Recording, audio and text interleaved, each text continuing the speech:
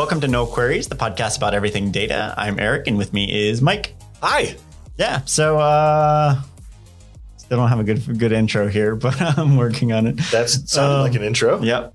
So what brings you here? What is your current role with data? How do you interact with data? How do I interact with data? So professionally, I interact with data as a data engineer. I took a job about a year ago. I just hit my 1 year mark as a data engineer. And prior to that was technically a full stack developer, but was never taught how to do anything but data. Yeah.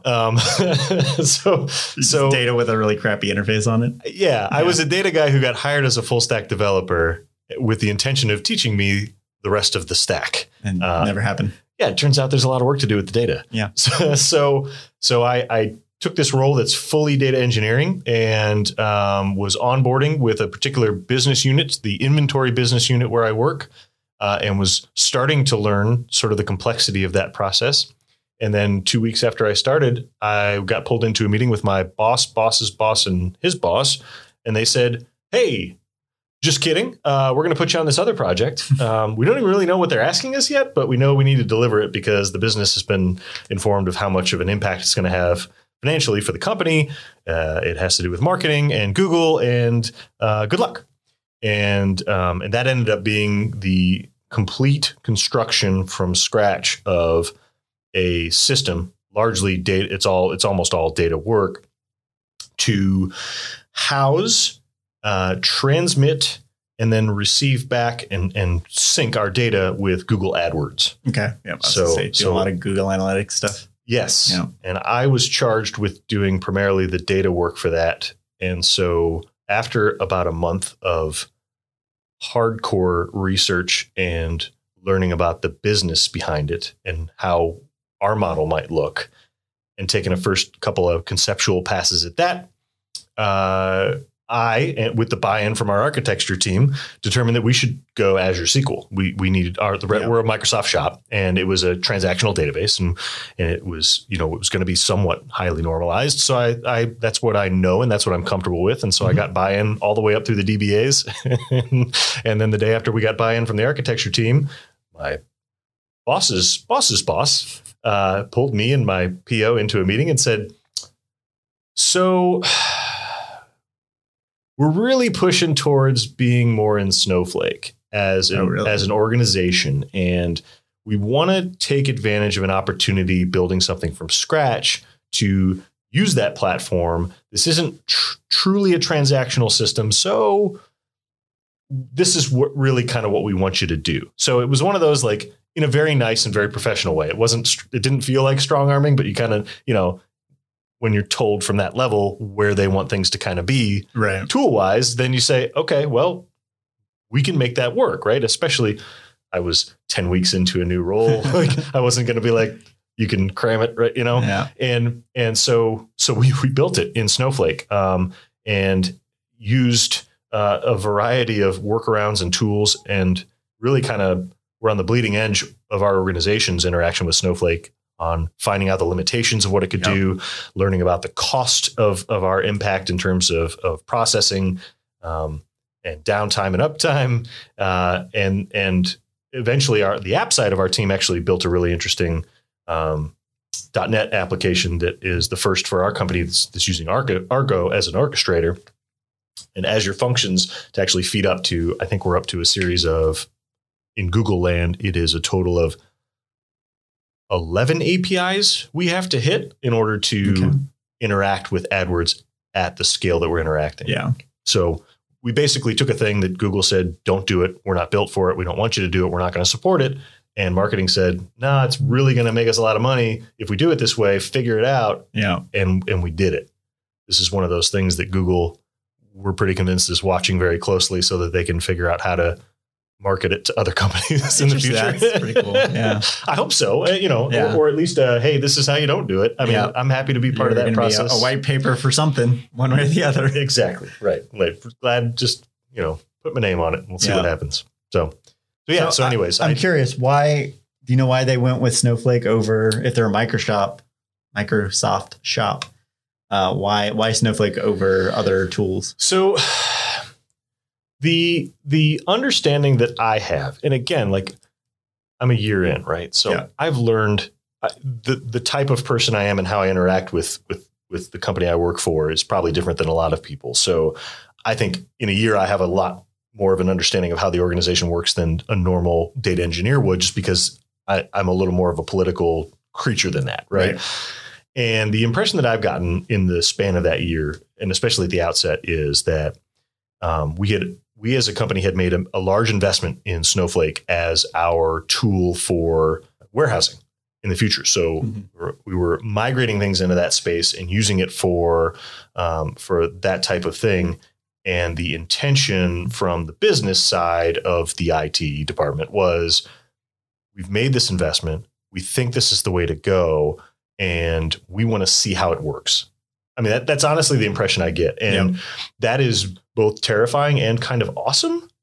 Yeah. Right. Yeah. Because you're like the proof of concept for a whole organization. We're the guinea pigs. Yeah. Right. But also to be a part of someplace that's willing to take that risk with a very important project, to literally say, this is where we want you to do it. And you know what? If it doesn't work, or if something changes where it's not that way, then we'll figure it out later. But we want to see how this works. We think you're the person to make it work, and go. Yep. And so, I tell people, you talk about interaction with data, the work that I do every day, I get paid pretty good money to learn stuff. Yeah. That's my job. Yeah. It's pretty much my job. I just think it's interesting. Obviously Snowflake is the thing right now for data warehousing. Oh, their IPO was just after I started there. Everybody was like, why didn't I buy it? But I've been doing a lot of work in Synapse because my company is very big into Microsoft products. Okay. But I'm curious because I did a little like with Snowflake just to, fire it up and free version and try it out and put some data in it. Sure.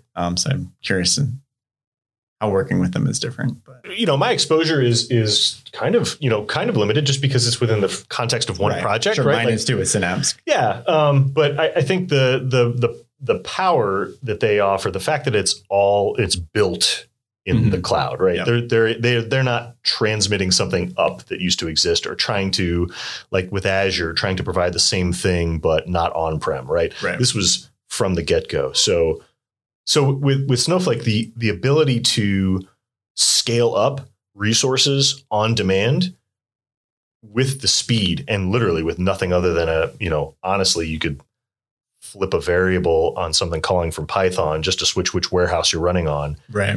And you can, I do hate that terminology where they used warehouse as their like processing power. Yeah. I was like, why did they go with that? Yeah. But I guess everyone is terrible at naming things, but speed, right? The ability to effectively scale up with, you can go 32x in terms of your ability to move data. Right. It's spinning up more nodes to run. Absolutely. Right. Yeah. And so that's been interesting to just be able to see something work and say, all right, coming from an on-prem SQL brain space, this is taking 5 minutes to run. Why is it taking 5 minutes? The answer isn't you should go look at your indexing and make sure your statistics are up to date. The answer is, how fast do you want it to run today? Yeah, exactly. Yep. So it's how much do you want to spend to make it run fast? That is, that's correct. Snowflake is very good at making that the last thing that we talk about, which is how fast do you want it to run? Great. Yeah. Here's your bill. Yeah. So does it have like integrated data lake capability, or are you gonna like build your data lake? To be honest with you, I don't know. Okay. We are somewhat, I wouldn't say we're siloed, but our shop is very much split between engineering and BI. My group works with Snowflake much more than the rest of the data engineering world, simply because we were kind of told to. Right. And that's just the world we live in now. But honestly, I do not know what our strategy is. And you would design that planning for an Azure SQL. So obviously you're planning of a more database structure. But I'm curious, so in Synapse is like a large term, and you have your SQL pools, which is basically a pool of SQL servers that form together to give you the processing power of a large, column store system. And then it also directly ties into Azure Data Lake, which is basically just container storage. Right. So you can do both. You can dump your data into a SQL pool in a structured format, or you can dump files into your data lake, and then you can query them all together through Polybase, which is able to query like the files. Got it. Through like your IDE, which is basically SSMS, right? You can query into both of them. Got it. Like they're in the same. So it doesn't really matter whether you're storing in a data lake or into SQL or a relational store. That's interesting. So it fully integrates across that. And I guess your question is the one that I can't answer. Yeah. Like I'm wondering if Snowflake has any capability like that of like, you could store structured data into your more, database part of Snowflake. And then does it handle a data lake, or does it have to query off of like HDFS or some other data lake storage system? Given the timing of when they were built and their emphasis on integration with larger systems, I would assume that they've got that capability pretty well rounded out. Yeah. So I'm just curious there, because I like that about one thing I liked about Synapse is like, it doesn't really matter where your data is stored. You query it all the same, which I think is really cool. Yeah. Well, yeah. Right. From someone who's got limited sort of exposure to different tools. Yeah. That's reassuring. Yeah. I really like that everything's moving towards like, it doesn't matter what language you use. It doesn't matter what you're doing. It's all kind of works the same and you just do it. So is it so? And when you talk about it, you talk to it the same way, no matter what. Is that just ANSI SQL? Is it? So I use SQL because it's just what I use, but I think you could Python into both of them, like your SQL storage and your data lake. So probably whatever method you choose to. I just do a lot of SQL because that's what I do. But well, right, that's your world, right? Do you have any exposure to the sort of the object-oriented world, to Python? Yeah, so I've done Python. It's more scripting and just data movement type stuff. But imagine if you get into more of the data science thing and you really want to do some modeling and things, and you could hit whatever your data in Synapse is using that. Cool. I haven't done that yet. Neither have I. Yeah. My Python learning is in like week 3. Yeah. And has been for a year. Yeah. That was the front end of the pandemic. It's one of those things where like I'll get good at it just to catch up, and then I don't use it for a while, and then I got to start from scratch again and ramp back up. But makes sense. Yeah. At least you've got the tool you've got the tool to sharpen. Yeah. Like it's there. Just, until I get like it's like anything. Like I haven't used, Power BI in a while. So when I get into that in a couple of weeks, I'm going to have to like quick refresh on that and remember how to make reports. When was the last time you worked in Power BI?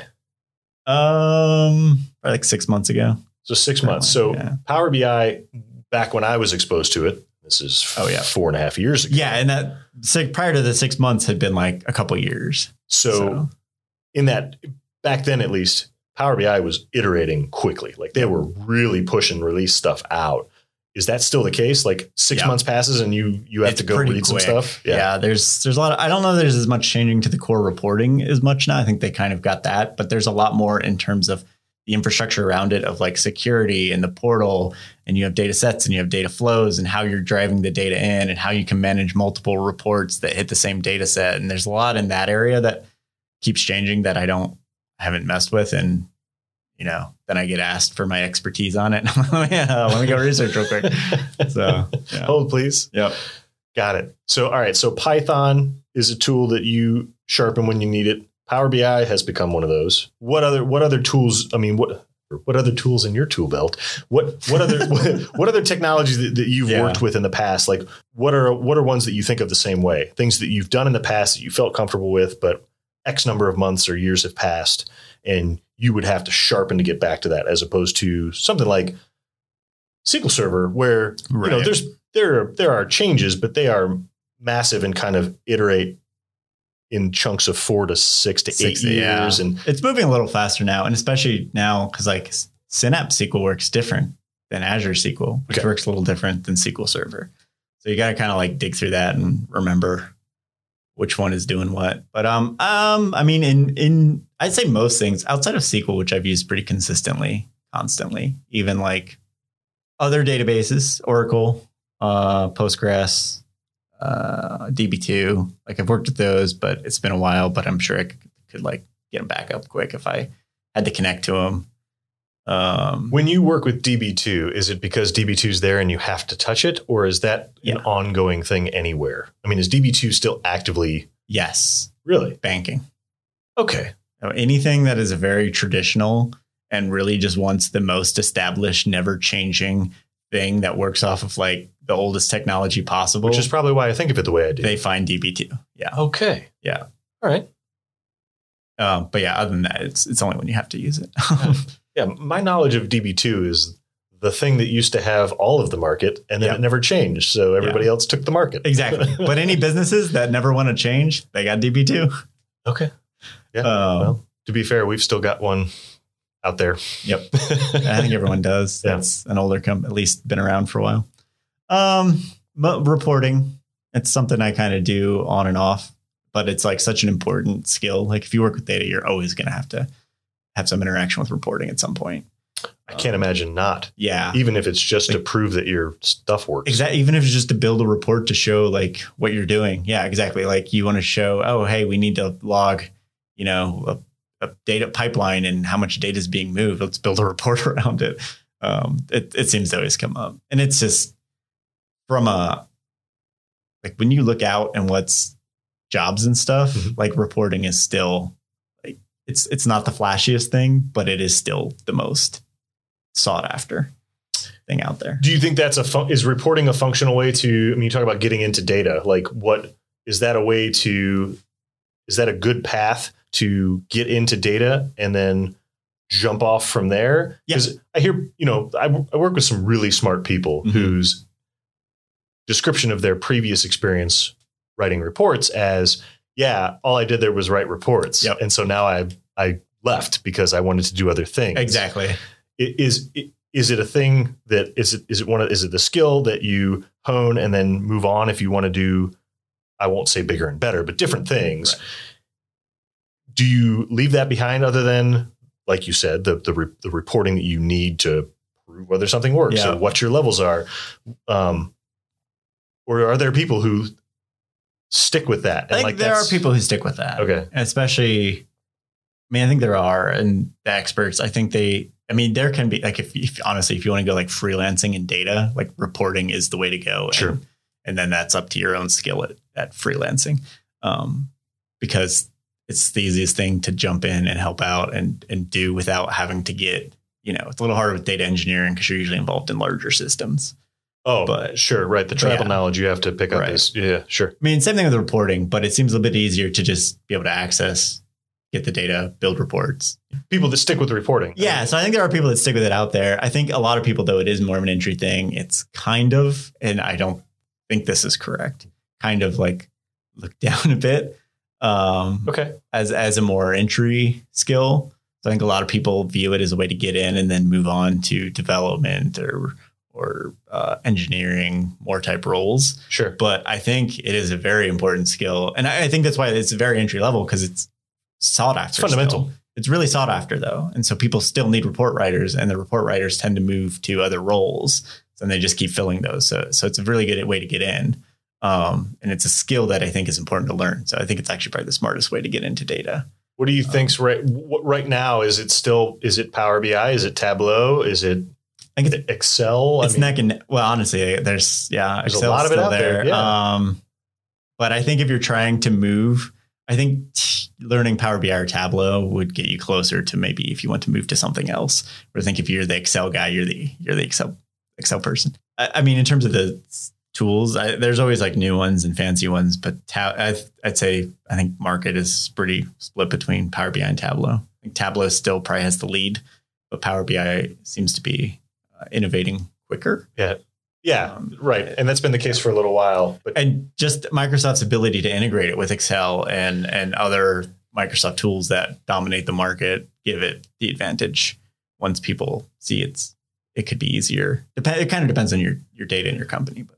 All right. So when you talk about integration, do you mean, the Microsoft BI stack or the data stack that they employ, or are you talking like Office 365? Office 365. Okay. And mainly actually big one's Active Directory. The ability to do your security around your Active Directory, I think gives it probably its biggest advantage. That makes a lot of sense. But yeah, and then just being able to like quick connect Excel into, Power BI. And Microsoft's, none of them, Microsoft or Oracle or any of the big ones like SAP, aren't always the best at integrating their own tools together, but they still tend to do it better than cross-platform tools. So I think that gives Power BI like one of its edges.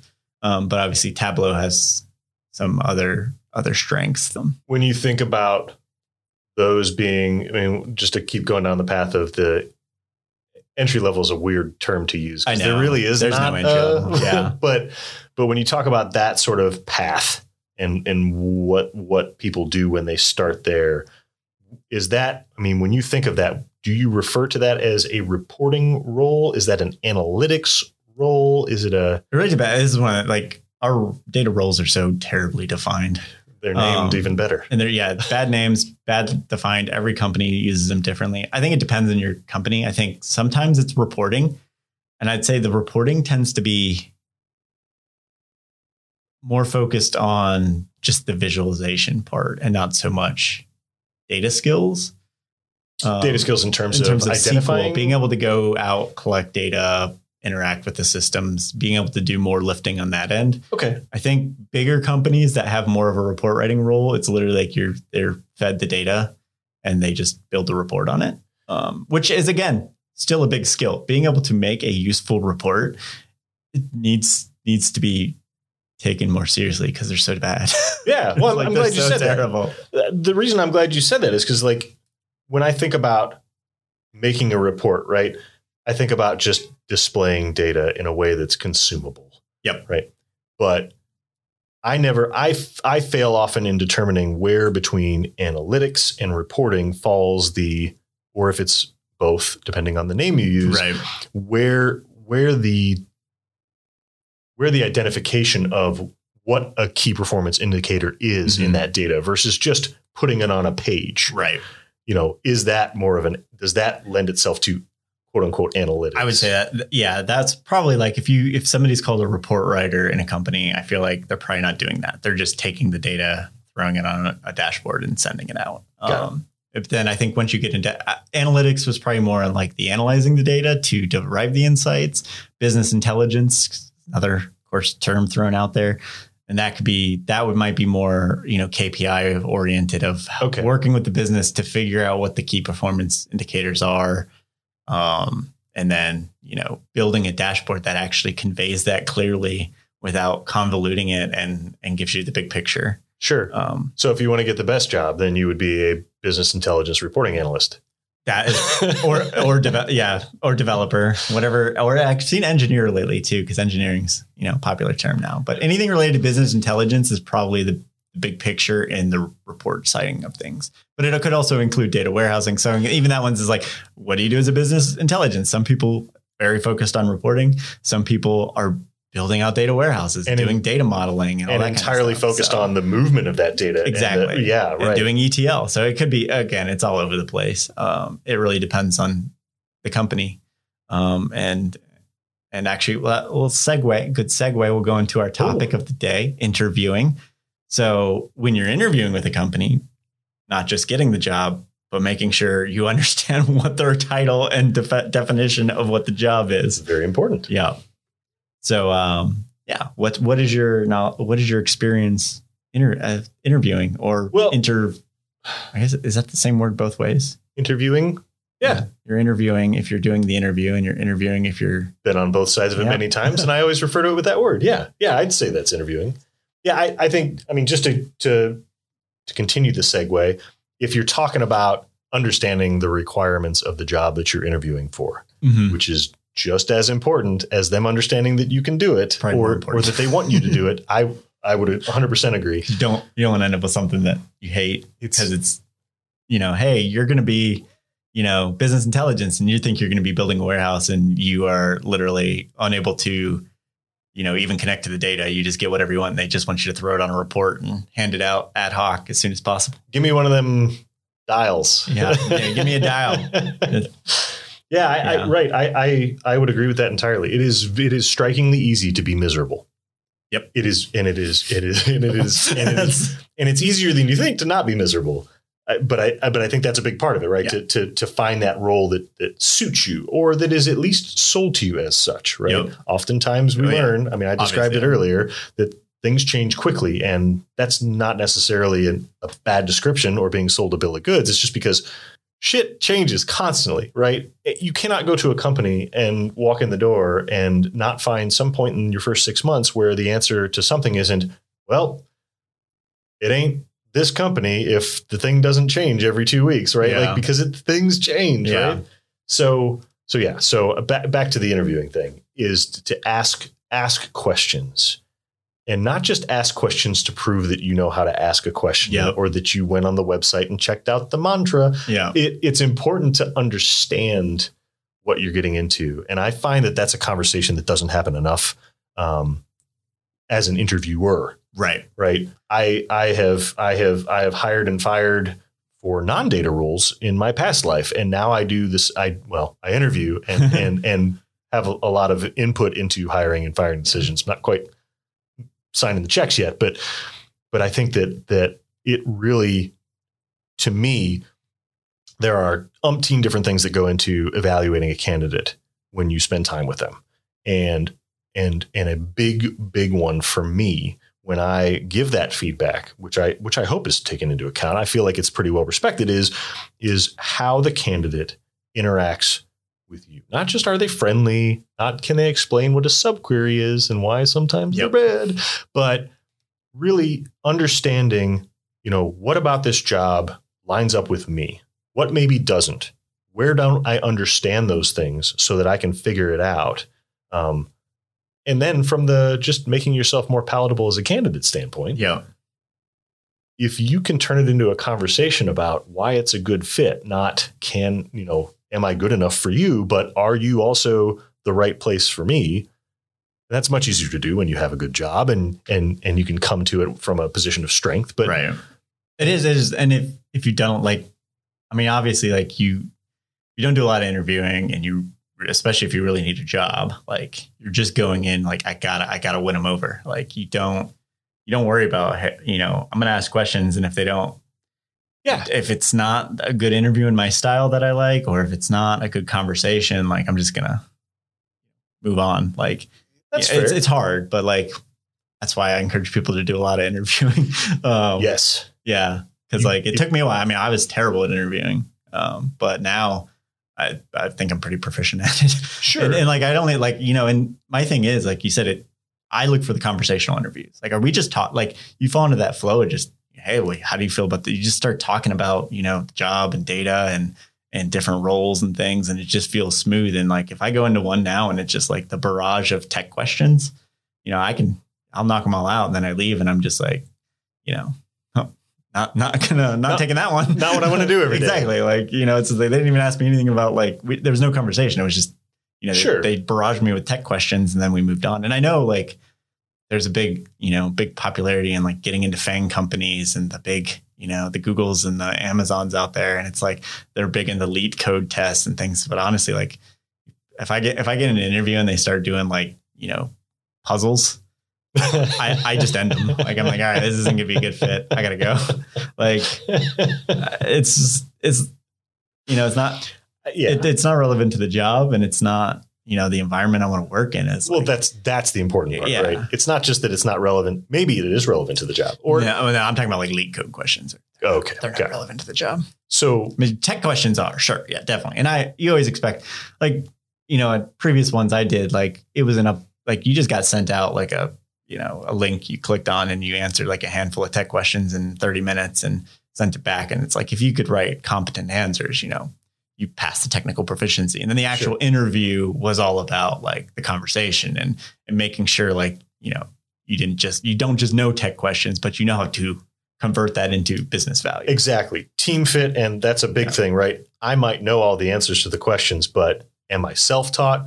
Am I book taught? Can I relate things to experiences? I can tell you all about CTEs, but if I don't know how to put one in a query, it's not a skill. Yeah. So give me one example of a lead code question, a question that either made you stop that interview and say, this isn't a fit for me, or at least made that switch flip in your brain. And later you didn't consider it. Yeah. So, and I don't know if it's actually truly lead code. I don't know if you know what those are, but it's the Google questions of what is the code to invert a binary tree? stuff like that, that you literally know if you've looked up the Leak Code problems. There's a website called Leak Code. And that would be why I don't know what we're talking about. That's why I'm asking. Exactly. What are those things that would... And that's big companies like Google can do it because they have unlimited candidates, right? Good point. So how do you filter out unlimited candidates? They got to do something. Sure. Google themselves say it doesn't work in predicting whether people are good at the job or not, but they have nothing else to go off of. So they do it. Fair. But now other companies will do it to try to be like them, and they don't have unlimited candidates. So they miss out on a lot of good candidates. So, but some of mine, like when you just get in and it's just like, there's no conversation and they just like, a lot of times it's very vague things of like, I'm very like grounded in my like data. Like I need actual data and like, context around it to work with it. And it'll just be like, hey, let's pretend that you have this. And how would you do? I wish I had some good, I'd have to think about like what some of them actually were, but it's like, how would you write a query to solve this? And it could be like, it's like some simple thing. And then the bad ones are like, they're looking for a specific answer, like some abstract thing that you may or may not have worked with recently, or it might be in your head during an interview or something. They want like a specific answer to how to do it.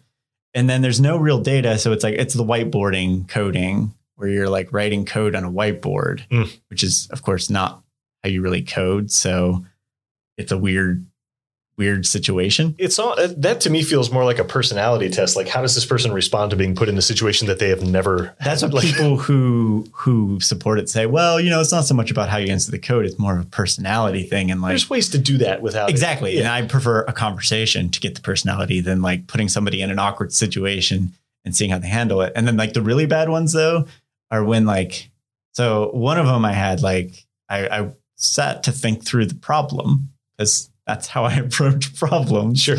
But like the interviewer was like putting pressure on me of like, oh, well, you could do this. And have you thought about this? And like, it was very excited that they knew the answer and wanted to feed it to me. And I was like, okay. So then the next one, I was like, I can't stop to think. I just got to start answering and writing stuff or they'll be all like, all over me. And then like they were still, and then I of course, did terrible because I'm not thinking at this point. And then I was just like, this is not my style. I'm just we're gonna cut it here. So I remember, just to put a bow on the technical question side of things and how that can be useful or not. I'll give you an example of where it was very useful. An abstract, like here's a pen and paper and a sheet of questions. Mm-hmm. This was back when I was first getting into like a true data role, right? So like was in over my head. Yep. 100%. But I've never been bad at interviewing, right? Like that's a skill I have. I am good in a room. Right. So, even if I bomb technically, like people think, hey, what a nice guy. I wish he knew how to code. Yeah. And so I was so out over my skis with this role. It was for a consulting position. I don't even remember who it was with. And I'd never had a job truly in data yet. I think it was my first interview. And I got in there and I just was so nervous and proud of myself for getting to the point where the guy said, hey, man, great. Here's what I want to do. I'm just going to leave you in here. It's just a standard set of questions. We just want to get an idea of how you think about this problem and how to solve it with SQL. It's just a pen and paper, like just write out kind of what you're thinking. And it wasn't as bad as what you're saying, right? There was like an actual, like, here's kind of what the schema looks like. Yeah. And I think the words when they escorted me out of the building were, hey, everybody really liked you, but we just don't think the skills are a fit.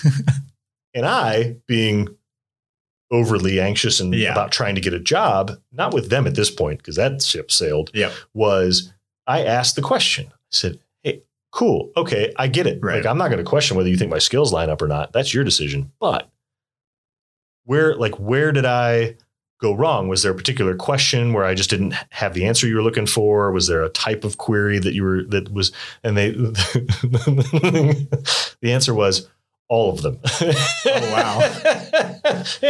and that may have just been not so much not knowing the answer, but maybe not knowing how to speak technically yet, which is a big difference. Absolutely. Right. It's different than how you might normally approach an interview. Soft skills in an interview and like what we started talking about, which is asking questions that will give you an idea of what your role is or who you'll be interacting with every day. That's sort of one side of the equation with technical roles that I had never been, I'd been exposed to that. I'm sorry, because I'd always done those and had those skills and used those to screen out my own candidates when I hired my own people. And as a technical person, all of a sudden I had to be able to speak that language in a way that not only conveyed that I wasn't completely lost, but to give a technical definition and in doing so, use words and say things in such a way that just give the little nods to the fact that you have some experience doing what you're talking about. Even just a way of speaking that I can pick up from a candidate who's interviewing for a senior data engineer role. I can pick up from that person pretty easily just through talking through a couple simple questions. Yep, exactly. A little bit about their level through a couple questions, but a lot about how they learned and when was the last time they used this thing they're trying to tell me about. Yep. Because someone that does it every day is going to tell you what they do.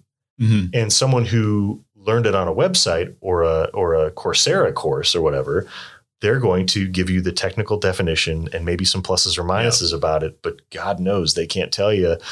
So I think that. Plus also, like we were talking about earlier, with the speed things move, like if it's maybe they're interviewing for something that they really haven't done that much or recently, they'll be giving you answers that are clearly out of date.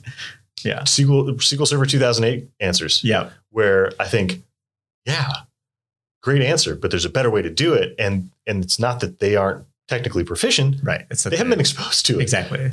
And so feeling those things out is big. But I think, in terms of interviewing, I think just to go all the way back to what we started talking about before I veered us fully off course was the idea of making it a conversation to find out about who you're working with while you're interviewing, right? Because nobody needs me to tell them how to interview people.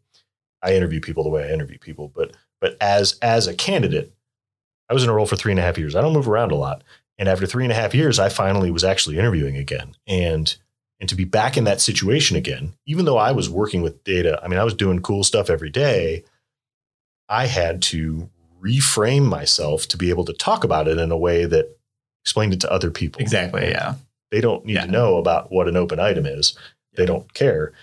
They want to know about how I interact with a transactional database versus a warehouse platform. So asking those questions, like you said. Yeah.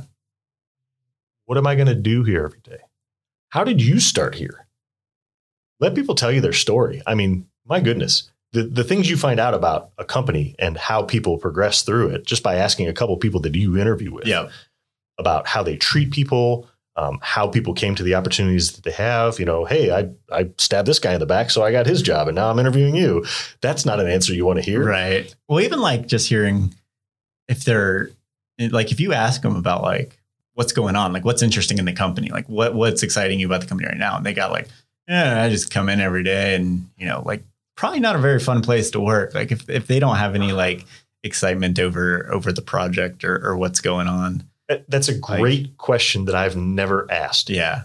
Maybe in a different form. Right. Yeah. But what a great way to just get that conversation started, gauge whether they're happy there or whether anybody's happy. Yeah. But then a jumping off point, having that, I mean, that's such like an anchor to relate back to say, all right, this is the thing that you're excited about. Maybe other people are too, but here's what I've done, or here's why I'm excited about it too. Yeah. Then you can tie in, because if they're not excited about anything, red flag. If they're excited about something that is totally unrelated to your interest, then probably not a good alignment either. But if they are excited about something you're interested, then you can talk about it excitedly too. And then, probably win the interview right there. Yeah. That's a good one. Yeah. I will use that in future advice. That's a very good one. Yeah. Like gauging that, or if it's not, that's usually more geared towards like the manager role, because you get in the bigger picture there. But if it's like, like peer interviews, like then it's more of what's your favorite thing you've been working on, or same kind of question, but just probably worded a little differently to get, more of the day-to-day kind of thing? Yeah, one thing that I've used repeatedly in interviews as a candidate helps me figure out whether it's a good role for me is to ask a question similar to what you were just talking about, which is maybe not what's your favorite thing going on, but what do you work on now within the company? Again, same thing. You can figure out whether somebody hates what they're doing right now real quick. And two, to even follow it up, if there's time, and hopefully there's time, is to follow it up with, okay, what else have you done with company X? Yeah.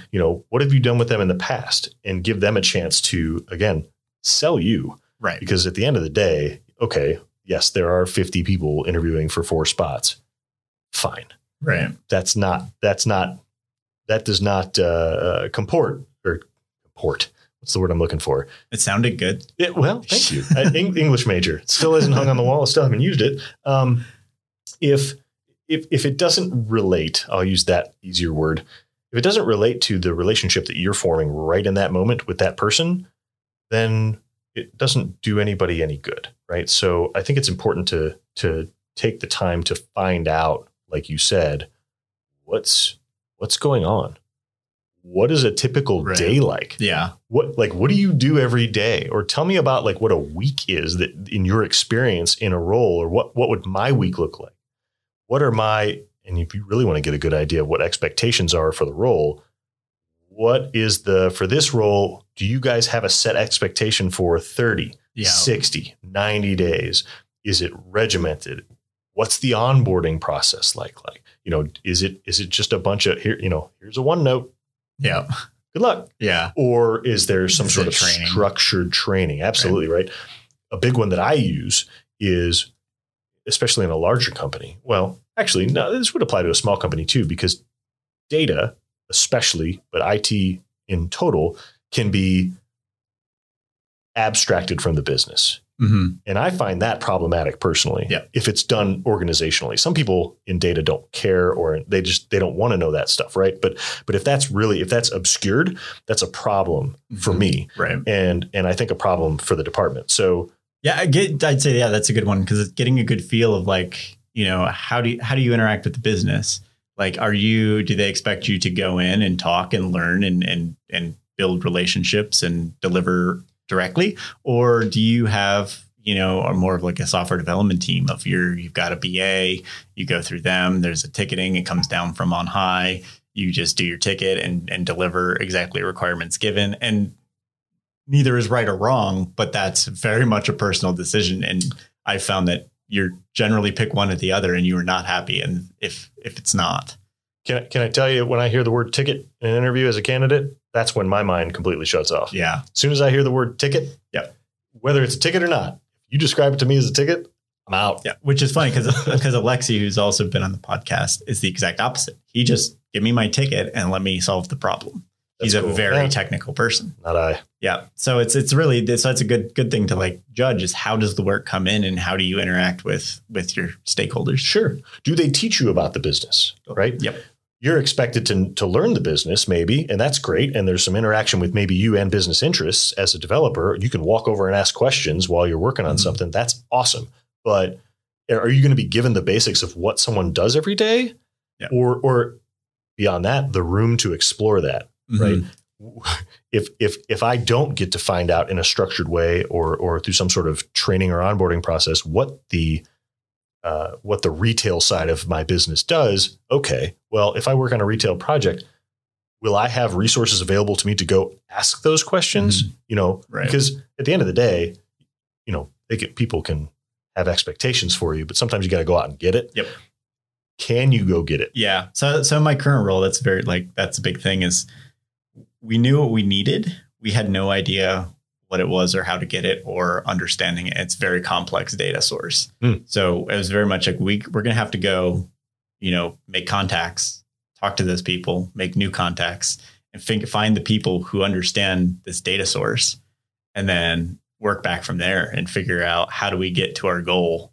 And so there was a lot of that, and just, meetings with people that like, we would just have meetings and throw out what we're doing. And they'd be like, I don't know why you're talking to me. You should try this other person. And we'd be like, all right, we'd go over and do the same kind of spiel to them. And well, in a post-COVID world too, with things being, your position is remote. Yep. Right. I am remote by choice, but we've got sort of a hybrid work environment. Mm-hmm. Getting those meetings in the first place. Yep. Getting in front of people to find out who you need to talk to without being able to go kick a door is really tough. Yeah. So that's probably not a question for an interview where you can say, hey, how easy is it for me to? No, but it is, I guess, in the current situation, it is good to know, like, hey, are you remote? Do you plan to be remote? Are you set up to do remote, or you just kind of hack? Because like I'm lucky, like I'm remote, and the company I'm working for is very good at remote. Like people are responsive, people are online. People just jump into Teams meetings and calls, and it's as smooth as I want my remote experience to be. Sure. So, but not every company is like that.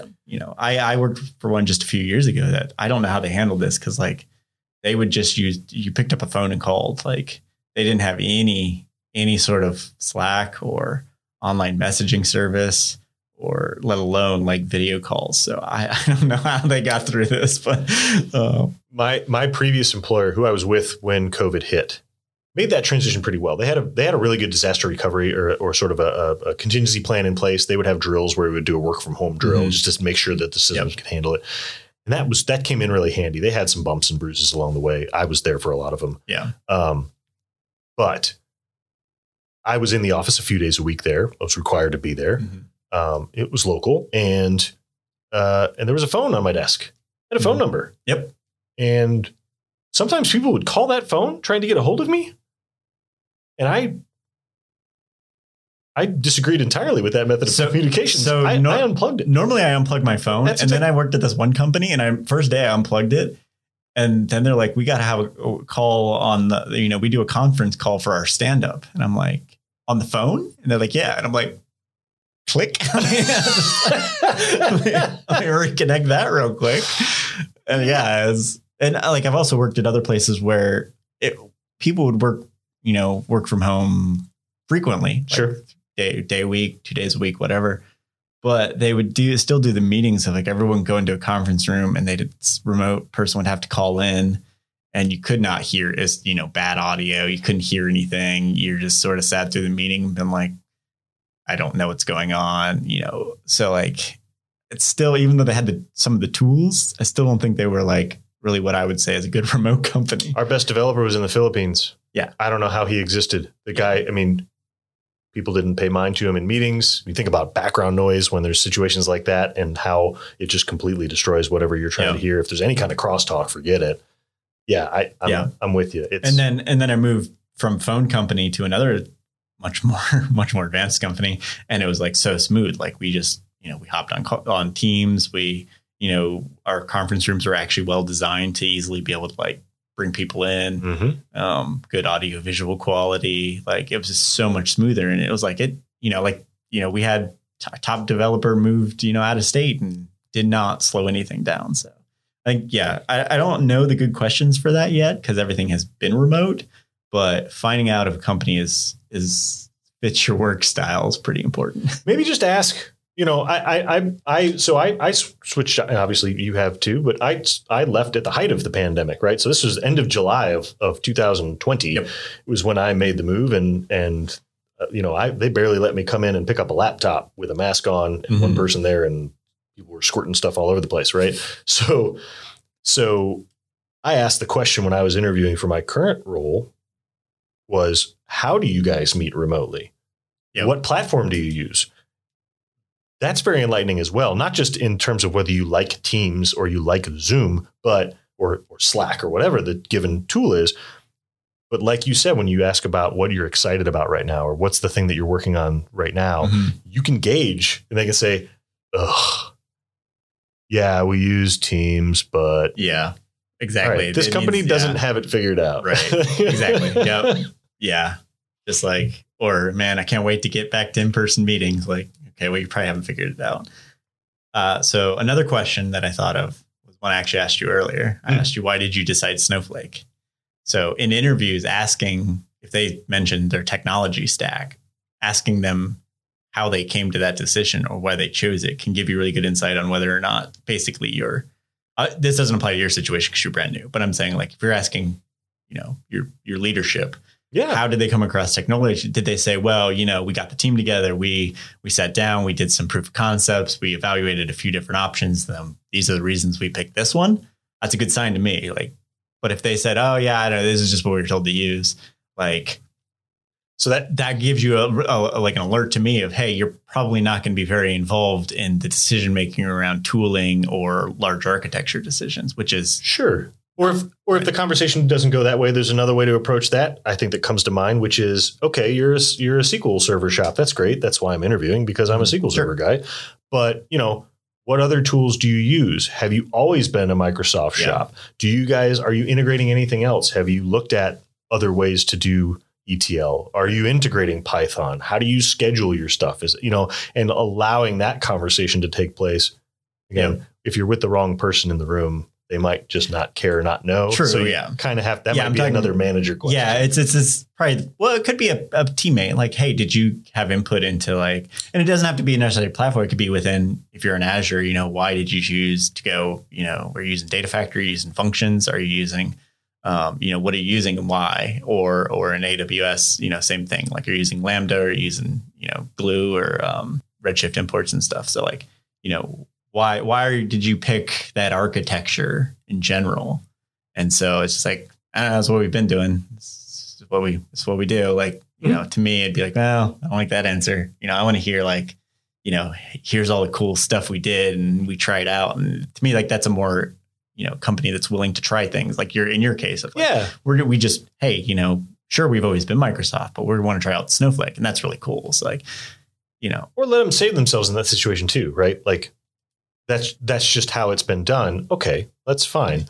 But you also can gauge the answer along the lines of, like you said, all right, yeah, we've just always used Redshift for this, but this is why it's cool as shit. Exactly. Yeah. That's motivated. That's a good answer. Yeah. And it obviously depends on the role. I tend to target more architecture roles. So obviously I want to be heavily involved in the architecture. Sure. But if you're targeting more of an analyst role or something, then you might have less, choice over Power BI or Tableau, because switching between them is very expensive and difficult. So you might just be stuck using but you're probably applying for that reason. But, why are you excited about? What are you doing interesting with Tableau that makes it, a fun place to do? Sure. What for all you Power BI folks out there, if you're looking at Power BI positions and you haven't asked this question, you probably should, is how much of your stuff is still in Excel, and how are you working to move it? Or how much of your stuff is in SSRS, and is there a plan to change how that reporting happens, and use that as another jumping off point to understand, again, if not only is there a plan, but is this person excited about it? Right. Yeah. When it's all Excel, we got to, Excels are just a disaster. Yeah. We still got to deal with those. Like, okay, that's not great. Sweet. Yeah, that's right. If I hear ticket, that's a no. If I hear macro, that's a no. Yeah. So here's something that I've done a lot of interviewing as a future potential coworker, not as a candidate, which I guess that translates both ways. Mm-hmm. It was put very succinctly for me. My director right now, when I first started doing interviews with my current company for prospective candidates, I wasn't prepared for it. And this question really caught me off guard when we circled back and everybody fed their thoughts in together. There were 6 people that touched this person. It's a senior role. You just ask the question at the end of any regroup session, do you want this person on your team? Oh, yeah. I now approach every interview. It's always in the back of your mind, but now that is something that everything is in that context now for me. Mm-hmm. I can figure out where your technical skills lie, or 10 people out of 10 are smarter than me. That's fine, right? You might be better at this than me, but I can figure out kind of where your skills lie, or if you're full of shit, if you call yourself a 9 and you're a 4, that's kind of relatively simple to figure out. I feel like I can get a grip on someone's personality pretty well. There's nerves to account for, and some people aren't used to being on a camera, fine, whatever.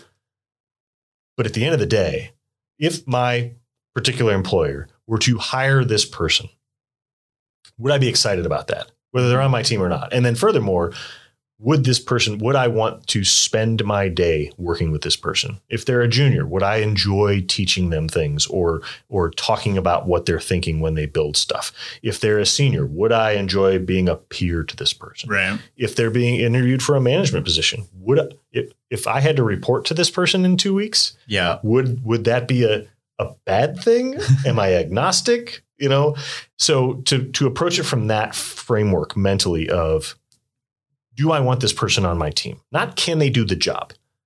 So many people can do jobs, and so many people do jobs in different ways. And quite frankly, like, I am a pretty technical person. I learn things quickly, right? But I am lacking in some technical skills, Sure. right? Everybody is. Anybody who isn't is lying. Yes, that's very true, right? And right, it's good to be honest about that with yourself, because otherwise you'll be miserable every day. But I think understanding that someone, if you are, where are those gaps? How would they be filled? If you don't have that technical skill set, can you learn it? Do I want to teach it to you? Right. Or and that might be worth taking somebody who has weaker technical skills. 100%. If you have a feeling they could learn and they would just be fun to have on the team and like benefit you, maybe they're eager to tackle the jobs that nobody wants to do to learn. Like, I wouldn't discount them just because they kind of bomb the technical part if you think that they could make up for it in other ways. Direct experience in the past 6 months with interviewing people who were clearly not cut out for a senior role, and we did not have a junior role. We carved out a junior role because the answer when asked, would you want this person on your team, from everybody was absolutely, but not at this level. Right. Exactly. Put them in and they're going to be a rock star. And I've worked at places that we only do senior people. Yeah. Like, that's so stupid. Like, you have no growth. You have no, again, there's tasks that senior people don't want to do because they're tedious and they've done them a million times, but junior people would love to do it. It's like, yeah. And then. Sure. Or what do you do with all your senior people when they want a pay bump in a new position? Right.